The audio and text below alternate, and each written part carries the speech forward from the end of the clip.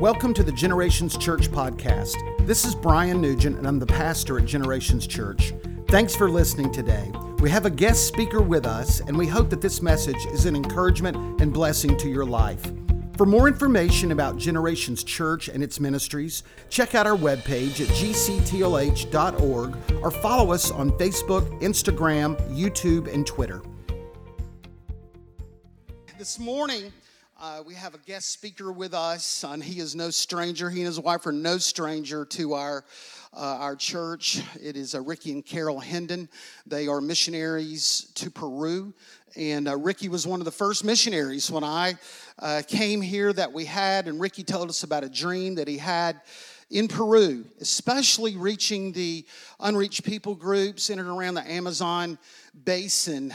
And, we started supporting Ricky on a monthly basis, and Ricky gave an invitation to us to bring a team.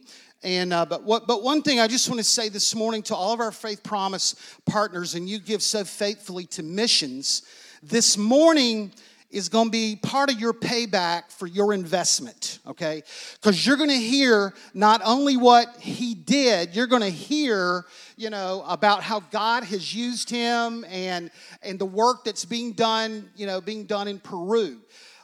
So if you're a Faith Promise, you give to missions, today's your day to kind of go, hey, get a little payback. He issued an invitation for us to bring a construction team, and we did. We took a team in 2016. We took a construction team down there. We built a church in Belém.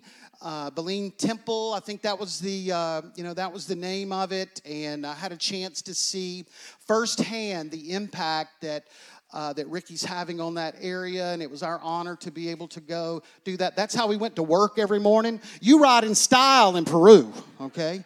That was our transportation every morning, and we came back and said, man, Ricky's just getting started down there. Boy, if he had a team down there, boy, he would just do it. And Ricky's son Caleb felt the call to go to Yuramaguas, and we support them. And Mark and Stephanie Sasser-Witt's son felt a call to go work with children in Yuramaguas, and we sponsored them. This morning, I just want you to know, we are heavily invested in every way in the work that goes into Yuramaguas and in Peru. This summer, we have a team of 27 that's going to Yuramaguas with Ricky. If you're part of that team, would you please stand? If you're part of that summer team, we got some out this morning, but would you stand? That's right. That's great. That's great. Also, if you were part of that construction team and you're here, would you please stand? If you're part of that construction team that went with us, yeah, we had a great time. We had a great time. So we've got another team that's headed there in a few months, so we're excited. We're excited about that. We want to say, too, that if you come from a Hispanic or Latino kind of background, we want you to know that your people and your land is important to us, okay? Central America, South America. Our goal is to fill heaven with as many Spanish-speaking people as we can, and that's reflected in our missionary giving. So Ricky's going to come in just a moment. At the end of the service, we're going to take an offering for him, because you may go, why is Ricky home? Shouldn't he be in Peru? And, from time to time, every 4 or 5 years, missionaries come home and they raise their budget to go back. And this will be Ricky's fourth term. So they've been there 15 years on the mission field, and you come home and you raise your budget and you go back. And so at the end of the service, we're going to take an offering for Ricky. So just let God speak to your heart through check, or you can give online, however you want to do that. But we want to open our pulpit and our heart to our friends and our partners in Peru. Would you give another hero's welcome this morning to Ricky and Carol Hendon?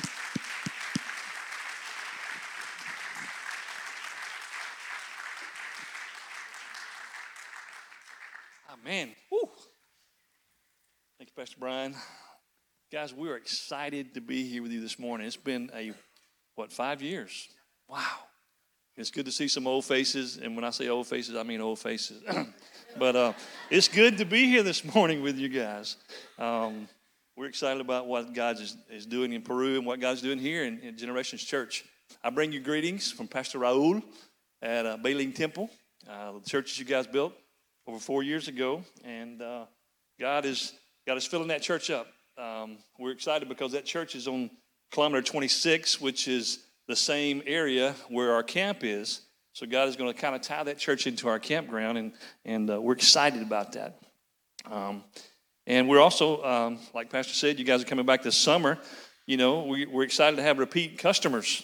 You know, you guys coming back, and you know, I thought we worked you pretty hard the first time, but, you know, we're going to try it again in this summer.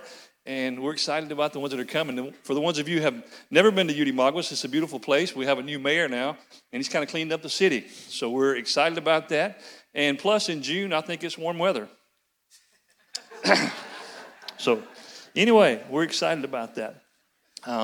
Again, Pastor, thank you for partnering with our team, our son and the Sassers. We have 5 families there now that God has sent to work in Yurimaguas, and 4 singles to reach the people of Peru in the jungles of Peru. We also do an internship. You know, some of you high schoolers, or not high schoolers, but out of high school, college-age kids that if you guys want to give us summer and pray about a lifetime, we'd love to talk to you about that. There's nothing wrong with, you know, giving up our summers for Jesus. Amen? Come on. Thank you guys for helping us fulfill the Great Commission. We all know about the Great Commission, right? Okay, I'm just checking because some of you didn't say anything. That was your chance to say amen. But if you guys will help me, we'll get done today. If not, we'll be here to 3 or 4 o'clock in the afternoon. I have a lot of stories. I could just keep sharing stories. But when we talk about the Great Commission, you know, the Bible says, go and make believers. Right? Somebody need to read that again. It says, go and make what? Disciples. Go and make disciples. You see, believers, and I don't mean to say this in a negative way. I don't want you to take it in a negative way, but it's easier to make believers. Come on, somebody. We're all believers, right? We all believe in something. When we talk about Christianity, a believer is someone who has a religious faith, you know, believes in something. The Bible says the demons believe and tremble. But now when you talk about a disciple is something that is hard to make, because a disciple is like the mirrored image of the master. A follower of Jesus Christ. How many followers of Jesus do we have in the house today? Amen. You know what? I'm on my way. Still got a lot of work to do, but I'm on my way. I want to be like Jesus. Amen. That's my goal, is to be like him and to be able to teach people and train people to be more like him. Sorry, I'm getting ahead of myself. Do we have a video? I mean, you guys would like to see a video? It's a short video.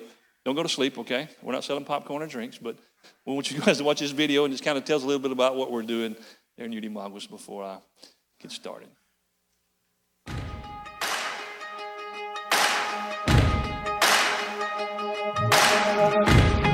Ricky and Carol Hendon are missionaries in Yurimaguas, a town located in the jungles of Peru. They arrived in Peru 5 years ago after working as missionaries in Ecuador. They felt God calling them to Peru and that he promised to send them a team. Now, there are 8 missionary families working in Yurimaguas known as Team Waijaga. Yurimaguas is the last town on the road that leads to the Waijaga River. Team Waijaga's main focus is to reach the indigenous communities located along the rivers of the jungle. They use compassion ministry, such as water filters and building wells, to gain access to the communities. They also work to disciple and raise up leaders to help begin churches in the communities and eventually help to build churches. In just 5 years, Team Waijaga has built 16 churches. They have also begun construction on a new training center and new campgrounds. The training center is strategically located 13 hours upriver to help the people and leadership of the churches and communities to have easier access for training and ministry events.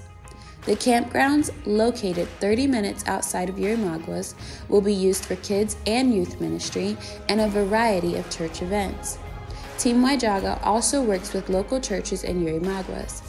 Each team member attends a different church and works hard to help its members and leadership. Team Waijaga also organizes many different kids events around Yurimaguas. Each year, they also put together a women's conference with crafts, food, and a special service just for women. Team Waijaga also preaches about missions in different churches each month to help Peruvian missionaries. Please keep Team Waijaga in your prayers and all the work that they are doing. If you feel led to be a part of what Team Waijaga is doing, contact Ricky and Carol Hendon. Together, we can reach the unreachable in the jungles of Peru. Amen. I want to tell you how we're doing that in the jungles of Peru. Several ways that we're doing that, and we feel it's important to share with you this morning so that you can see your investment. Amen. We believe in that, so we want you to know what we're doing. One thing that God has laid upon our heart and something that we feel like we're pretty good at is church planting and church building, construction. I love construction. I love doing things with my hands. You see, before I was a missionary, some of you know that we built fire trucks. And so I love working with my hands, and God has allowed us to be able to build those churches out of steel. We do a steel structure like a prefab building and carry it upriver and erect those things in those communities. And I love the scripture, Romans 15, 20 and 21. We borrow this from Paul, and it says, "My ambition has always been to preach the good news where the name of Christ has never been heard." Amen, somebody? Rather than where a church has already been started by someone else. I have been following the plan spoken in the scripture where it says, "Those who have never been told about him will see, and those who have never heard about him will understand." So God has been good to Peru. God has been good to us. And from the first church in Bailing Temple that you guys built over 4 years ago until over 16 churches now, God has been good. Amen. The help with teams. And most of those churches have been in Kandoshi territory. The Kandoshi tribe is an indigenous tribe who live upriver from us off the Waijaga. You have to go up to the Pastaza River in that area. But there's tribes that are untouched. There's tribes that have never been reached with the gospel. Now, the reason they're unreached is not because they're unreachable. It's because they're hard to get to. There's sometimes when we travel to some of these communities to build a church, it takes us 4 days to get there. And, a lot of people are not willing to invest that kind of time into a church building project or a people group. But you know what? God has called us to do that. And we love it. I want to tell you about one church. We're talking about planting churches and building churches. A couple of years ago, maybe 2018, I think it was, we did an exploratory trip. Now, an exploratory trip, we get in a boat and we travel for maybe 10 days, 15 days, and we're just traveling around from community to community. And a lot of times we're invited in by a local, or we'll pull up to the bank there to a village and kind of sit in the boat, and one of our locals will get out of the boat and kind of walk around until we get an invitation. We usually stay in the boat because we found out that you don't just get out and start walking through somebody's yard. Come on, somebody. These people are like people in Florida. They might spear you or something if you get out there and walk around the yard. So we kind of hang back and wait on an invitation. And once we get that invitation, we go in. I met a man named Arushpa. Arushpa is in a community called Charapacochi. And it's a Kandoshi village. And this guy has long hair. I wish I had a picture. I do have a picture on my phone if you'd like to see it. But he has long hair, and he looks like a Kandoshi Indian. And we're talking to Arushpa. And Arushpa tells me, he says, when I was about 15 years old, he said, I heard that they were looking for some people to do some translation. Now, my mother taught us how to read and write. So he could read and write. And he thought, I could go and make money doing some translating, some documents or something he'd heard about. So Arushpa talked his cousin into going to Moyobamba, which is 6 hours on the other side of Yurimaguas. And it took them days to get there. But Arushpa and his cousin shows up at this place and goes in and says, hey, we're here to help you translate in the Kandoshi language. And come to find out, the group that needed the translators was Wycliffe, and they were translating the Bible. So Arushpa, he didn't care. He just wanted the money. He thought, I can buy me a shotgun. I can buy a chainsaw to build me a house. So, I'm going to do it. So during this time, Arushpa gets saved. He's translating the Bible, and he gets saved. And Arushpa says, I feel like I need to take this back and teach the people in my village, about what I've learned. So he's got this desire to go back, and he says, he hears every Sunday about the people in that group saying, we need to go to church. We've got to go to this church, and we're going over here. And He says, we need one of those church places. We need a place that all our people can come to and hear me talk about what I've learned. Amen? So Arushpa goes back and he talks to the people there at the Waycliffe place, and they said, yeah, I think we could send somebody to build you a church. So Arushpa, he's all excited. He tries to tell them where his village is, and he's trying to draw them a map. You come off the Pastasa, and you go up these small contributaries and get to his village of Charapacoche. He said, all you got to do is ask for me. I'll be there. So he goes back to his village, and he waits. And he waits. He waits. And this was in 1979, early 80s, when he did this translation. Now, I met Arushpa in 2018, I think. And guess what? He was still waiting. Still waiting. Now, he hadn't lost hope. He was discouraged, of course, but he hadn't lost hope. He said, you know what? I know God's going to send somebody to help me build this church. After hearing his story, I was compelled. He had me. I was going to build him a church. So a team from Bonifay, Pastor Jerry Moore, and brought a group down and went out to Charapacoche and built Arushpa a church. And Arushpa said, during those translation times, he said, I remember reading stories about the promises of God. And he said, like in Abraham, he said, God promised Abraham a son, but it didn't happen right away. It took a while. He said, but Abraham never gave up hope. He said, I held on to those promises because I knew if God was in it, he was going to send somebody. Now, Arushpa has an Assembly of God church. And the good thing about having an Assembly of God church, we get to dictate the material that they get to preach somebody. I don't know if y'all understand that, but Arushpa is a man of God. He is a spiritual leader of his village, and he gets to teach people about the Word of God. Also, I want to share another story, if you don't mind. Y'all like stories? Okay, I'm going to share another story with you. We had a team from Pennsylvania come down, and these guys were almost worked me to death. They worked me like a barred mule. We were out there, and they wanted to go out for 15 days. So we built 2 churches and a kitchen while we were out. But the second village we're in, called Chambira, we're in this village, and we're finishing up the church. This is the second church on this trip, and I am give smooth out. I'm tired, So we go to bed early that night, and we're all sleeping in cots and mosquito nets, and about 2:30 in the morning, we have an earthquake. And this earthquake was an 8.0. I don't know if you guys remember, just not too long ago. How long has it been? A year ago, maybe? 6 months, 8 months? We have this 8.0 earthquake. Now, this is not the first one we've been in, but for a lot of those guys, it was their first one. And it was the first one that had been felt that far out in the jungle. So this thing shakes for 2 minutes and 15 seconds. I'm talking about shaking the earth. Now, one of the guys, I'm trying to wake him up, and when he finally wakes up, he says, man, I'm sorry. He said, I thought I was dreaming, and there was a flock of birds that landed on top of this hut, and it was shaking the hut. And I was going, go away, go away. And he was telling me to go away, go away. But finally got everybody out, and we're standing outside, and, the ground's moving and shaking, and once it stopped, we all go back to bed. Well, my wife is back in Yurimaguas by herself, and, of course, they get it probably a little worse than we do. And I have a sat phone that we carry with us, and, of course, at that time of the morning, I didn't even think about calling. I know it's a bad, we've only been married 32 years. But, I didn't think about calling. I was so tired. So I just go back in and go back to bed, and the next morning, about 8 o'clock, I call her, and she's like, every wife of every man on that team has called me and keeps calling me, want to know where you guys are at and how it's going, if you guys are okay.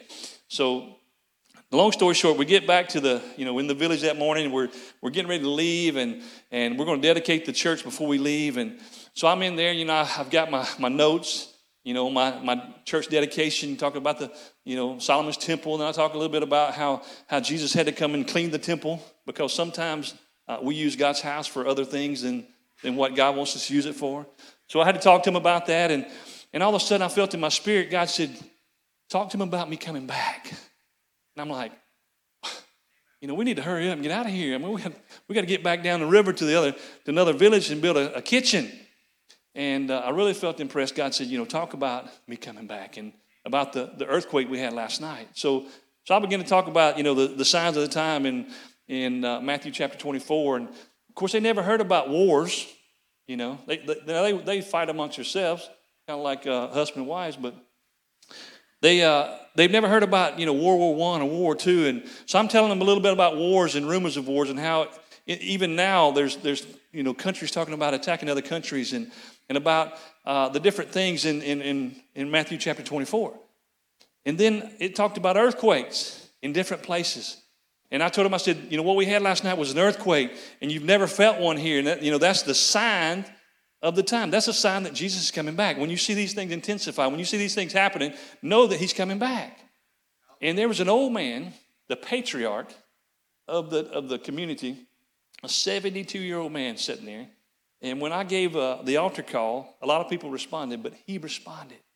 And he came down the front. He says, you know what? I've never heard this.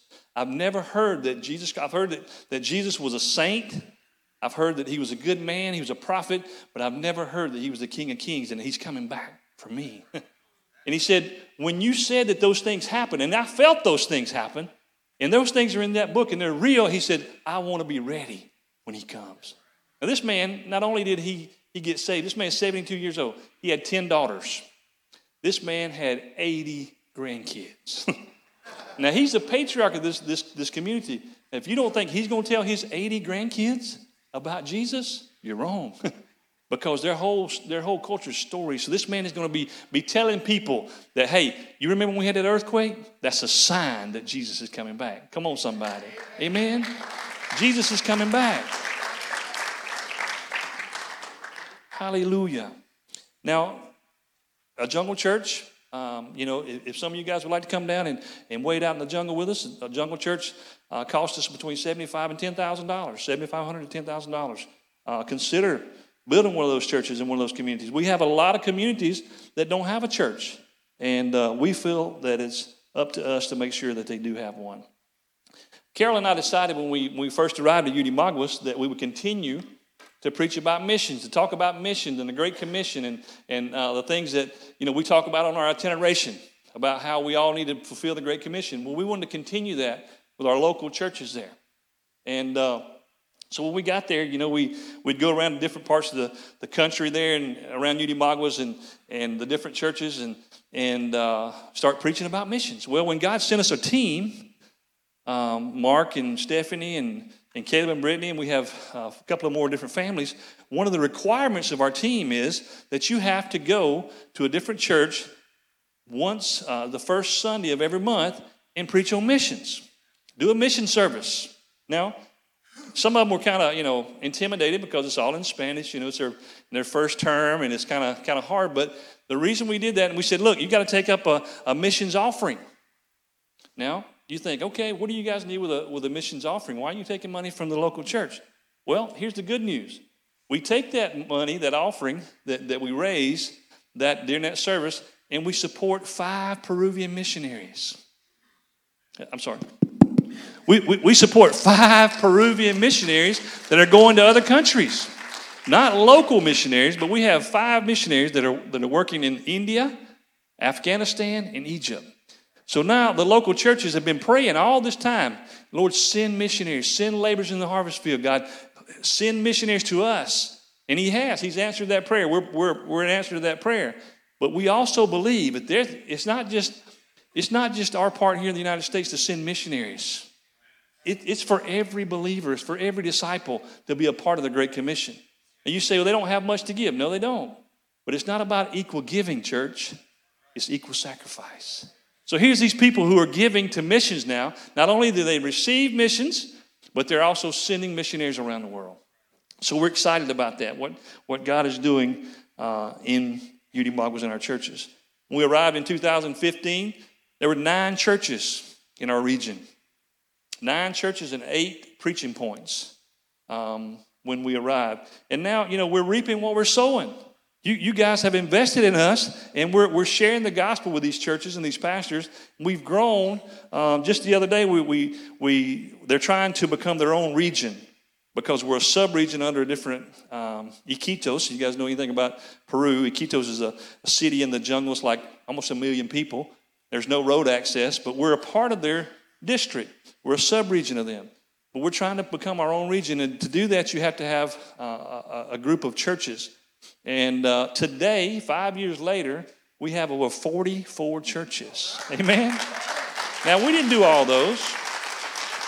These pastors, we're reaping what we're sowing. These pastors are catching the vision, and they're planting churches, and they're going out and planting daughter churches. Matter of fact, 10 of our churches in town have reached out and adopted 10 Shawi villages. Now, Shawi is another indigenous unreached people group in our area that you can actually drive to these villages. They're within a couple of hours. So 10 of our churches, they send someone out there every week to evangelize and disciple the Shawi people. They're planting churches in 10 different communities. So not only are they doing things there in their local churches and sending missionaries, but they're also planting churches among the Shawi Indians. So we're excited about that. You saw the buckets we were doing in the video, water filters. We've been doing water filters since I can remember. We did it in Ecuador, and we continue to do it there in Peru. And a lot of times, the gospel, people don't want to hear the gospel. It's true. Not only here in the States, but around the world. They're not sure what you're bringing. They don't want you changing their traditions and their customs. And so a lot of times they just shut us off and say, no, you can't come in. But now when we take a project like a water project and say, hey, we'd love to come into your village and give you clean water. They're all about that. Come on in. We need clean water. The water we drink is contaminated. So come on in. So we go in the back door with our water filters, and we tell them, say, look, if you let us install a water filter in your home, doesn't matter if you're a Christian, doesn't matter if you're, whatever, we'll install this thing. And the only requirement is that you allow us to come back and check that filter. You have to let the missionary or the local pastor come back in and check that filter. So we call it backdoor ministry. We go in the back door and share Jesus Christ with them, and it's working. Another thing we do is we focus on discipleship. Like I said a while ago, we believe that God has called us to make disciples. Not only believers, but to make disciples. So discipleship and training. We're working on a training center upriver. It's about 14 hours from where we're at. You saw some pictures. We built the church and then a part of a dorm and the kitchen. And we're praying that God will send enough teams next term to finish that. This training center reaches the Kandoshi. Talked about the Kandoshi Indians. And the Akswar. The Akswar, if you guys remember back in the 50s, that the missionaries that got killed by Nate St. Jim Elliott, those guys, they were killed by the Akswar Indians. So they're in that area up around the Ecuadorian border and south of there. So we built a training center to reach those two tribes, because for them to come all the way to Unimagos for training in their small canoes with a pecky motor on it, a little lawnmower motor, it takes them 3 to 5 days from their villages. So by planning the training center right there in their territory, they can be there within a day's travel and can learn about Jesus. Now, the dorm, you guys saw the 2-story dorm. We thought maybe we would build that and it'd be enough room for about 30 men, leaders and pastors that would come in for training. But the Kandoshi don't travel like we do in the States. They travel with their wife and their 4 or 5 kids and their dog and their chickens and their monkey and everything. So that dorm that you saw that would hold 30 men, grown men like us, will only hold about 3 or 4 families. So we got to revamp and build some dorms with rooms so that we can stick a whole family in a room. So we're learning. God's teaching us some things. So to reach the unreached, that's what we're called to do. The training center has been a blessing. When we first tried to do our first training there, an orality training. You guys know what orality is? It's chronological Bible story. Now, see, a lot of these people can't read and write, but they can memorize stories. When you teach them a Bible story about creation or about Jesus down on the cross, they can memorize those stories, and they go back and they share those stories with the community, with their people, and people are getting saved. God's doing a thing because of his word, amen? So we planned our first orality conference there, and we had a Kandoshi man kill a Peruvian, and so it shut down all travel. Nobody could get into the village. Nobody could come in. Nobody could leave. Set it up for 6 months later. Things died down. 2 days before the conference, it happened again. And it's just the enemy, church, because the enemy knows that when God's doing something, if he can stop that, it's true. If he can stop that, he can destroy families and communities. But so we kept going. We kept trying again. So we finally got to do our first orality conference there in our training center. And we were planning for about 25 people. 25 leaders from different communities would show up. And again, I told you that they don't travel light. So about 127 people show up for our training. So we had to feed them, house them, and a lot of them slept in the church, during the day, or during the night, and we'd take all their bedding down for our training during the day. But one family in particular I want to tell you about, his name is Juan, and her name is Luisa. Juan and Luisa, he's a Kandoshi, she's a Awahun Indian, and they started coming to our training and learning about God's Word, and God began to, I don't know about you, but when you read God's Word, does it change you? Does it change the way you think, the way you live? It should. So Juan and Luisa starts reading God's Word and listening to these stories and memorizing these stories, and it changes their life. It does something inside of them that nothing that they've ever experienced through witchcraft or shamanism could do. So here's Juan and Luisa. They're coming down to the training center. We have a training set up, and so they're coming down. Juan has been helping us do translations, Bible stories into Kandoshi. So they're coming down on the way down to the training center, and they're coming through these little creeks, and they pass this young girl holding a baby, and she's standing on the bank. They don't wave at each other like we do. Hey, how you, mom and them? They don't do that. So they just go on past this woman, this lady, and as they get probably 100 yards downriver, Luisa says, Juan, go back. He says, what?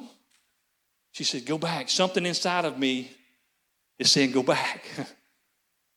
So Juan does like every obedient husband does. He obeys. He turns that boat around and he heads back. Not knowing why. He's like, this crazy woman, why she want me to go? So he pulls up there to the bank with this young girl standing holding this baby. And that's a newborn baby. And Luisa says, hey, what's going on? What are you doing? And she said, I come to the river and throw my baby in the river. And Luisa says, well, what? No, you can't do that. And she says, why not? She says, I don't want him. My family doesn't want him, and I don't want him, so I'm throwing him in the river. And Luisa's like, whoa. She said, for the first time, now this girl's from an unreached village. She said, for the first time, she said, I saw lostness like I've never saw it before. She said, here's somebody who's fixing to do something that's totally wrong. We know it's wrong, but she doesn't even know it's wrong. When we think about, we're being, raised here in the States, we raise our kids right from wrong. Amen. I can remember my boys. I can remember Caleb, and you guys can tell him this when he comes, that I used to whoop this child from the time he was like 18 months old to like 25, and just the other day I stopped whooping him.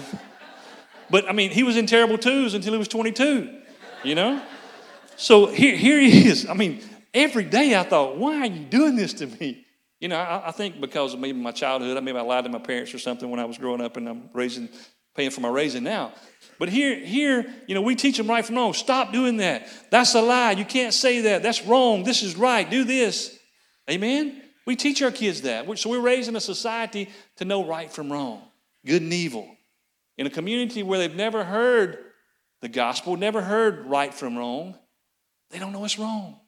You see, when you're working with an unreached people group, not only are you trying to convince them that they need a Savior, but you have to first convince them that they're lost. I know it doesn't make sense, and it's hard to understand, but it's true. They don't understand why they need a Savior. So here this girl is fixing to throw her baby in the river with no remorse. It's just a baby to her. And Luisa says, you can't do that. Give the baby to me. And Juan's like, we got 3 boys, already. We can't afford another mouth to feed. Think about we don't need a baby. Their youngest son, Caleb, his name's Caleb, he's like 6 or 7. Incredible kid. I love his kid and dad. We should have swapped. Anyway, it's a different story. But anyway, here he is. Juan's like, wait a minute. We already have 3 boys. We can't afford another baby. And it's a boy, And Luisa says, you remember some of those stories in that book where it says God will supply all of our needs according to his riches and glory? It's not about you, Juan. God's going to take care of us. This baby's name is Danielle. And I have a picture on my phone. I'd love to show it to you. Danielle, when they got Danielle had some problems. And they brought him to the training center that week. And when he would cry, you couldn't even hear him cry. I mean, he just turned blue, and you couldn't even, like he couldn't breathe. And so they took him to the hospital down to San Lorenzo, which is downriver from the training center, about 2 hours. And they started checking him and said, he needs to go to UD Maguas to have a echogram or whatever. And so they checked him, and Daniel has a hole in his heart. Sure does. Has a hole in his heart. It's the reason he couldn't breathe, and he doesn't have good blood circulation. But today, I got a video just a couple of days ago of we finally got baby Daniel to Lima, which is the capital city of Peru, and he's awaiting surgery to fix the hole in his heart. Amen? He is doing so good. You know what? We believe God has a plan for baby Daniel. Who's to say he's not the next Billy Graham of South America? Who knows? But I know that God has a plan. God didn't save this kid for no reason. God has a plan for him, and it's a plan to prosper him and a plan for good. How many of you guys know that the devil has a plan also? It's true. We don't like to think about his plan, do we? But he has a plan. John 10:10 says he come to kill, steal, and destroy. He was going to kill baby Daniel, but God had other plans for him. And Juan and Luisa, because of the Word of God, because of the training, because of listening to those stories that changed their life and the way they live, they were able to help save baby Daniel. Amen? Because of the Word of God. Changing people's lives, church, discipling one at a time or one family at a time. Also, our camp, God has laid upon our heart years ago to start a camp. Now, we didn't know what that looked like, but we knew that God laid on our heart to build a camp. First thing you need for a camp is land. How many of you guys went to camp when you were a kid? Wow. Did it help? Camp was like my correction for all during the year, school year, being a bad kid and going to camp, being around Christian kids, that positive peer pressure, it kind of straightened me back up for the next year. Amen? Well, maybe not for you, but, for me, camp changed my life. It helped me to know what a Christian was supposed to live like and to see kids get in those altars and just cry out to God. And, during camp, we used to take kids to camp, and as children's pastors, they'd ask in the First Assembly, and watch kids just pour their hearts out to God. And God would save them and fill them with the Holy Spirit at a young age and call them into ministry. I can remember some of the kids that now are in ministry was part of our children's group there at Ashland, and I thank God for that. So God can use camp to do that. So God laid it on our heart to build a camp, and so first thing we do is go looking for some land, and we find just outside of UD Maguas, there, kilometer 26, where Bailing Temple is, we found 88 acres. And so we purchased that land with BGMC funds. Come on, children's pastor, where you at, Bo? BGMC funds is helping us buy that land. And so we're going to start a camp. Now, the camp will be for kids and youth and pastors' retreats, any kind of ministry. Shall we train them? Because shall we live there close to UD Maguas, so we can pull them in and do training there at our camp. You saw one of the buildings there. We built the first thing we built was a shop, and the shop we'll be able to build the other buildings out of the shop. Just pray for that. We're trying to raise, while we're home, maybe $100,000 to kind of kick that off, do phase one. Just electricity from the road to the camp is going to cost us about $35,000, $40,000. Dozer work, I don't know if you know anything about the jungle, but it is jungle, So we got to get in there with a dozer and flatten out some places to build a camp. So we'll be able to use the camp for ministry. We know and know that God's going to use that and send the right people to partner with us to build a place where lives can be changed and souls can be saved for the kingdom. Amen? How many believes that? Will you believe with me? Maybe? Okay. Talking about kids ministry, and Carol, we do VBS. Some of you guys will be doing a little bit of that this summer. VBS, the first VBS we did there in UD Maguas, we had planned, rent a school, and we were going to plan for about 200 kids, and we're getting set up. And the day we go to set up at the school, it's a Catholic school, and they tell us we can't come in because they found out who we were, and they're doing maintenance that day. So we had to go and set it up in two different churches, and it was a mess, trying to keep up with the kids. The other place had one door in, one door out. We thought it's great security-wise.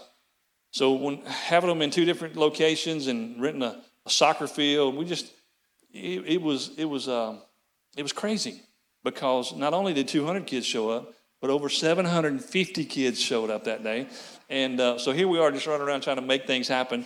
And it was great. Had a great day. I mean, kids, man, they heard the story about the real Jesus, not just being the Son of Mary, but being the Savior, Lord and Savior of the world. Amen? So these kids are learning about that for the first time, a lot of them. They're not, some of them are church kids, but anyway.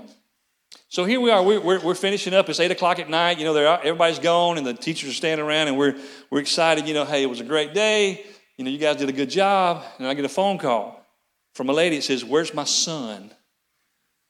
And I'm like, "What? He's not here." Well, he's not at my house either. And he's how old was he? 6 years old. A 6-year-old boy that she was calling about, and she goes, I said, what do he look like? You know, of course, they all, you know, kind of look the same. You know, they don't have blonde hair like me. And so I'm thinking about all these little boys that were there. And I said, what color clothes did his shirt he'd have on? And she said he had on a yellow shirt. So we start looking at pictures. And in those pictures, we see kids, like 25 or 30 kids with yellow shirts on. You know, so that's not going to work. So we just start praying, God, help us find this boy. And we start driving around, you know, just asking people, have you seen this kid? Is there a kid at your house? And did he go home with the wrong person? And about an hour and a half later, we get a phone call from the mother and said that he just walked in the door. And this kid walked all the way across town. From the entrance of, we were out at the church, I think you preached at the church there in town there, Redentor. He walked from there all the way across town, which is about probably 3 miles to get to his house.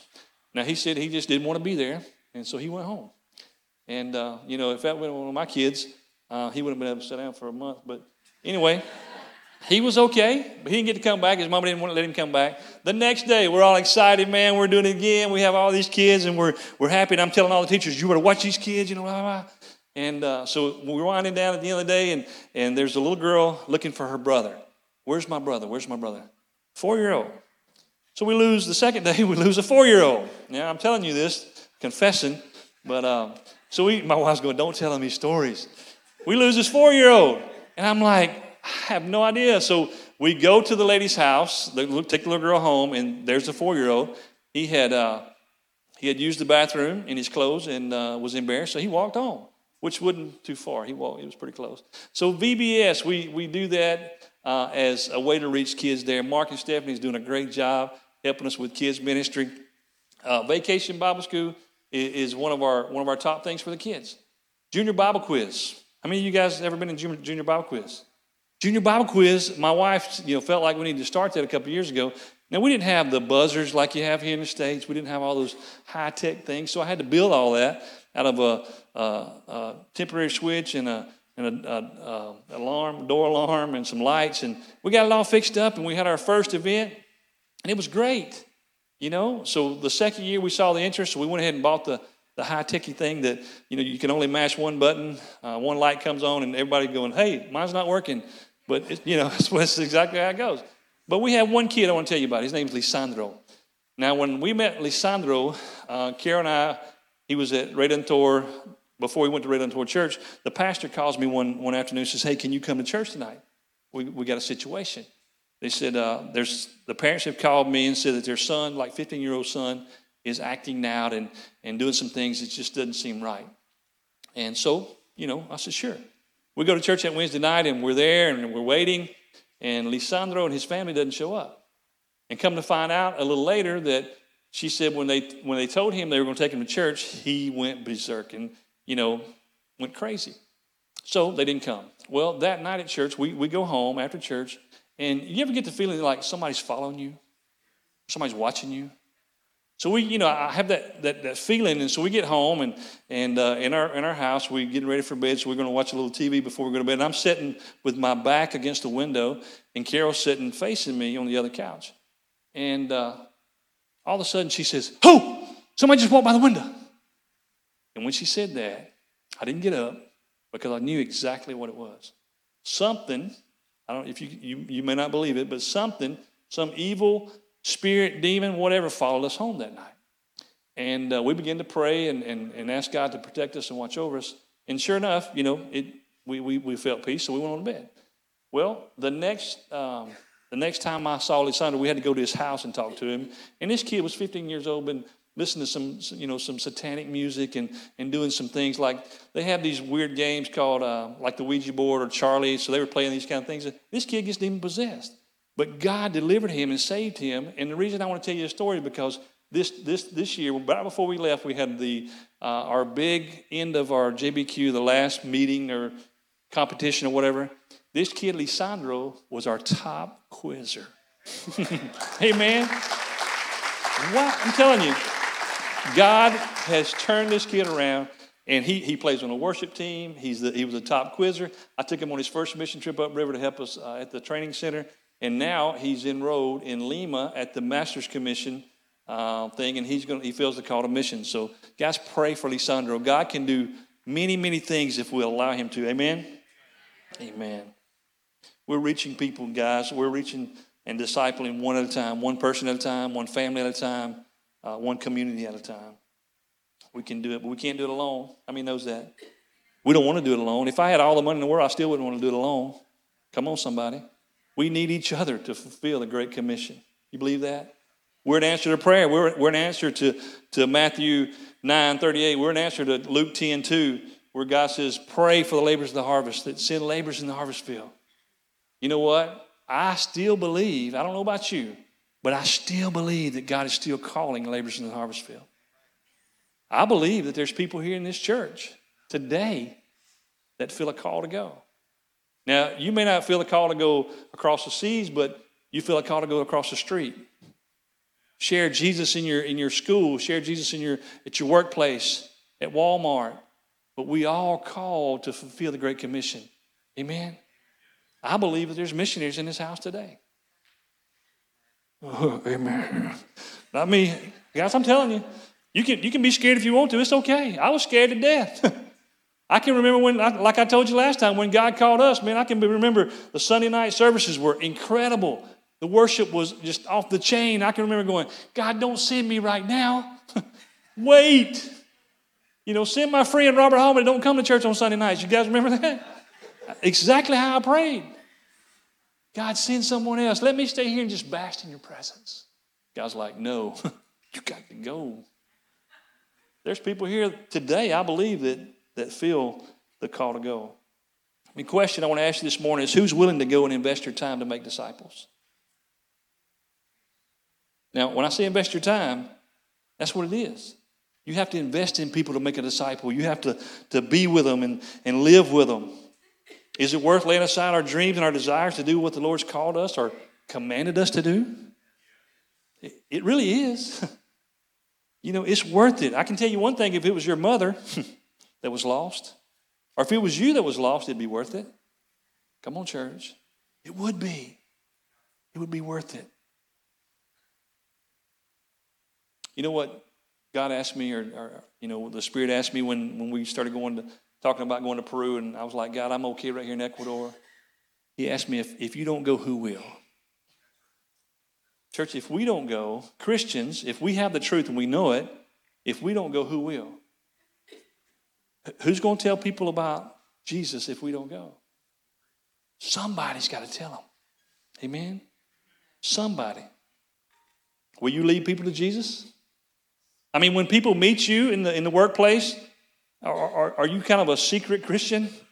Or do they know that you're a Christian? Here or there? Who's gonna tell people about Jesus? I hope we don't make excuses like, missionary, I'm not qualified. Come on, somebody. Let me tell you something. I had a list about half a page long that I throwed out there to Jesus. Said, I can't do that. I build fire trucks.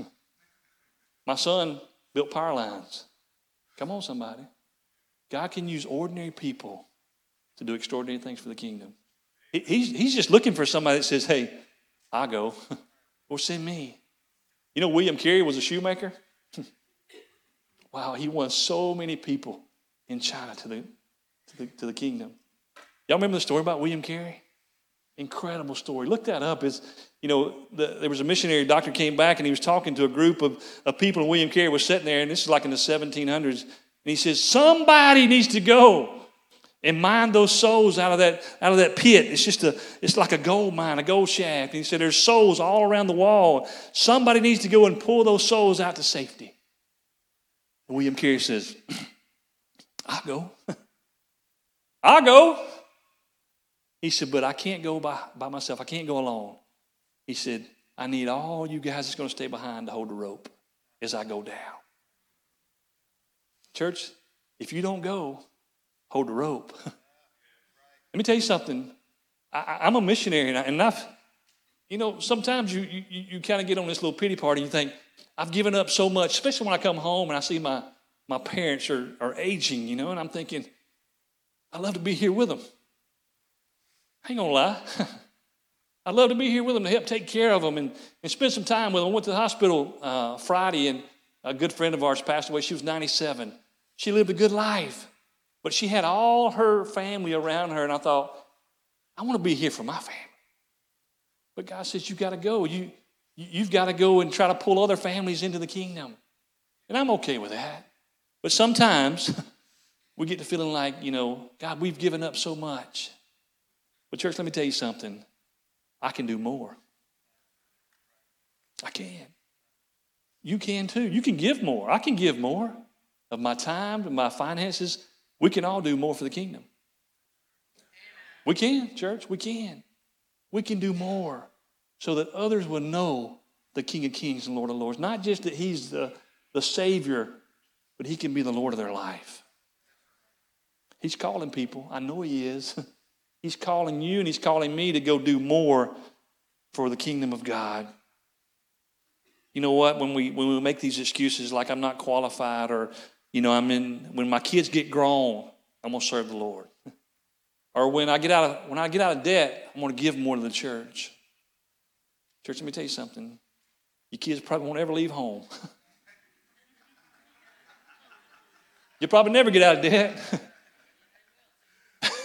Amen. I bought my son a suitcase when he was 17 years old. I did. Both of them. But you know what? When we put price tag on our destiny, the enemy's willing to pay it. It's true. Why not give up our own desires, which is pretty much fleshly anyway? We want more money. We want to have more things. What I've realized that when we get more things, when we get like God blesses us with more money, we want to buy more things for ourselves. It's true, church. I'm telling you, it's true all across the board. God wants to use us, you and I, looking for somebody to say, yes, Lord, I'll go. But if you don't go, I'm not going. I've said it many times, church. I'll say, you know what, I'll go in this community, but God, you better be there. Because we believe that, it's your finances that get us into those places that buy fuel to get there, but it's your prayers that get us out safely. We believe that with all our heart. Amen. So God, I'll go if you'll go with me. People who lean into him and say, you know what, without him it's impossible. Knowing that he's the one that makes it all happen. People just like you and I. People who's willing to say yes to the call, to the command. Amen. Can I pray for you? Can we stand? I love that song that Charlotte Elliott wrote. It was a poem at the beginning in 1835 when she wrote this poem. It is because she felt inadequate, like she couldn't do anything for the church. She couldn't help out because she was crippled. So she wrote the song, Just As I Am. Is that me? She wrote the poem, Just As I Am. And you know what? When we think about coming to Jesus, a lot of times we want to change. We want to clean the fish before we catch it. We want to say, well, I want to be saved. I want to come to Christ, but I need to clean up first. Not true, church. He wants us just as we are.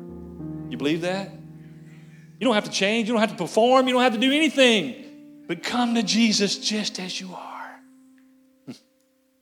This morning, I'm going to ask you a question. You know what? If you came into this place this morning, expecting to hear Pastor Brian preach a wonderful message, I'm sorry. This is what you got. But you know what? I believe with all my heart that there's people here today that says, you know what? I'm going to go to church. I'm going to slip in the back. Nobody's going to see me. then I'm going to walk out just like I went in, unchanged. Church, I believe Jesus come here to change some lives this morning. I believe you're here. He knew that you'd be here this morning. He knew I'd be here before we were even born. So you know what? I want to give you an opportunity this morning to give your life to Christ. If you've never done that before, it's a wonderful thing. But if you have, maybe you're falling away from God. Maybe your relationship with God's just not where it needs to be. I've been there. I have. I've been there. I want you to come up this morning and let me pray for you. You come up here and pray and ask God to fix that relationship, because He will. It's not Him that's left. The relationship is us. And He can fix it. And then, too, the second thing I want to ask you, if there's anyone here this morning that feels a call to missions, is willing to lay it all down, say, you know what, God, it's not about me. It's about you. If we really believe it, we're living in the last days. The Bible says in that, and I think it's in verse 14 of chapter 24, Matthew says, when the gospel is preached all around the world, then He's coming. We can help make that happen, church. We can help make that happen around the world. So twofold: salvation, or fixing your relationship with Jesus, or a call. Maybe a call just to ministry here in your local church, a Generation Church. That's okay. We need everybody to be a part of the kingdom. Amen. Let's bow our heads. While we're praying, if you feel like you need to come forward and pray, the altars are open. Just please come and let me pray for you. Heavenly Father, Lord, we thank you for your word this morning. God, we thank you that we're all called to do something for you. God, we thank you that we're kingdom people, that you can use ordinary people just like us to do great things for the kingdom of God. God, if there's someone in this place this morning, God, who's here this morning, their relationship's not where it needs to be with you, God, I pray, Lord, for convicting power of the Holy Spirit right now. God, convict our hearts today. And Lord, don't let us leave here like we came. I love that song, Unashamed. I'm unashamed of the gospel. I'm not ashamed of Him, because I used to be ashamed when I lived in the world, the things I was doing, but I'm not ashamed anymore. I'm not ashamed of Jesus and what He's done for me. I want to tell the world, anybody here this morning who would like to come forward and pray, please do. Don't leave here like you came. If you do, it's your own fault. Jesus is here. Hallelujah. Hallelujah.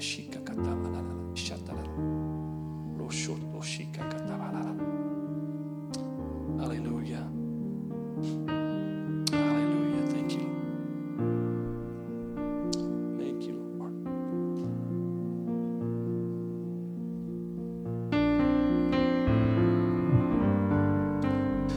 Amen. Would you give Ricky a hand this morning? Can you be seated for just a moment? Can you be seated just for a moment? I want our ushers to come at this time. We want to do something that's very biblical, and that is the local church sends missionaries. The local church send. How do missionaries get to the field? It's the local church that sends them. And this morning, we're going to take an offering for Ricky.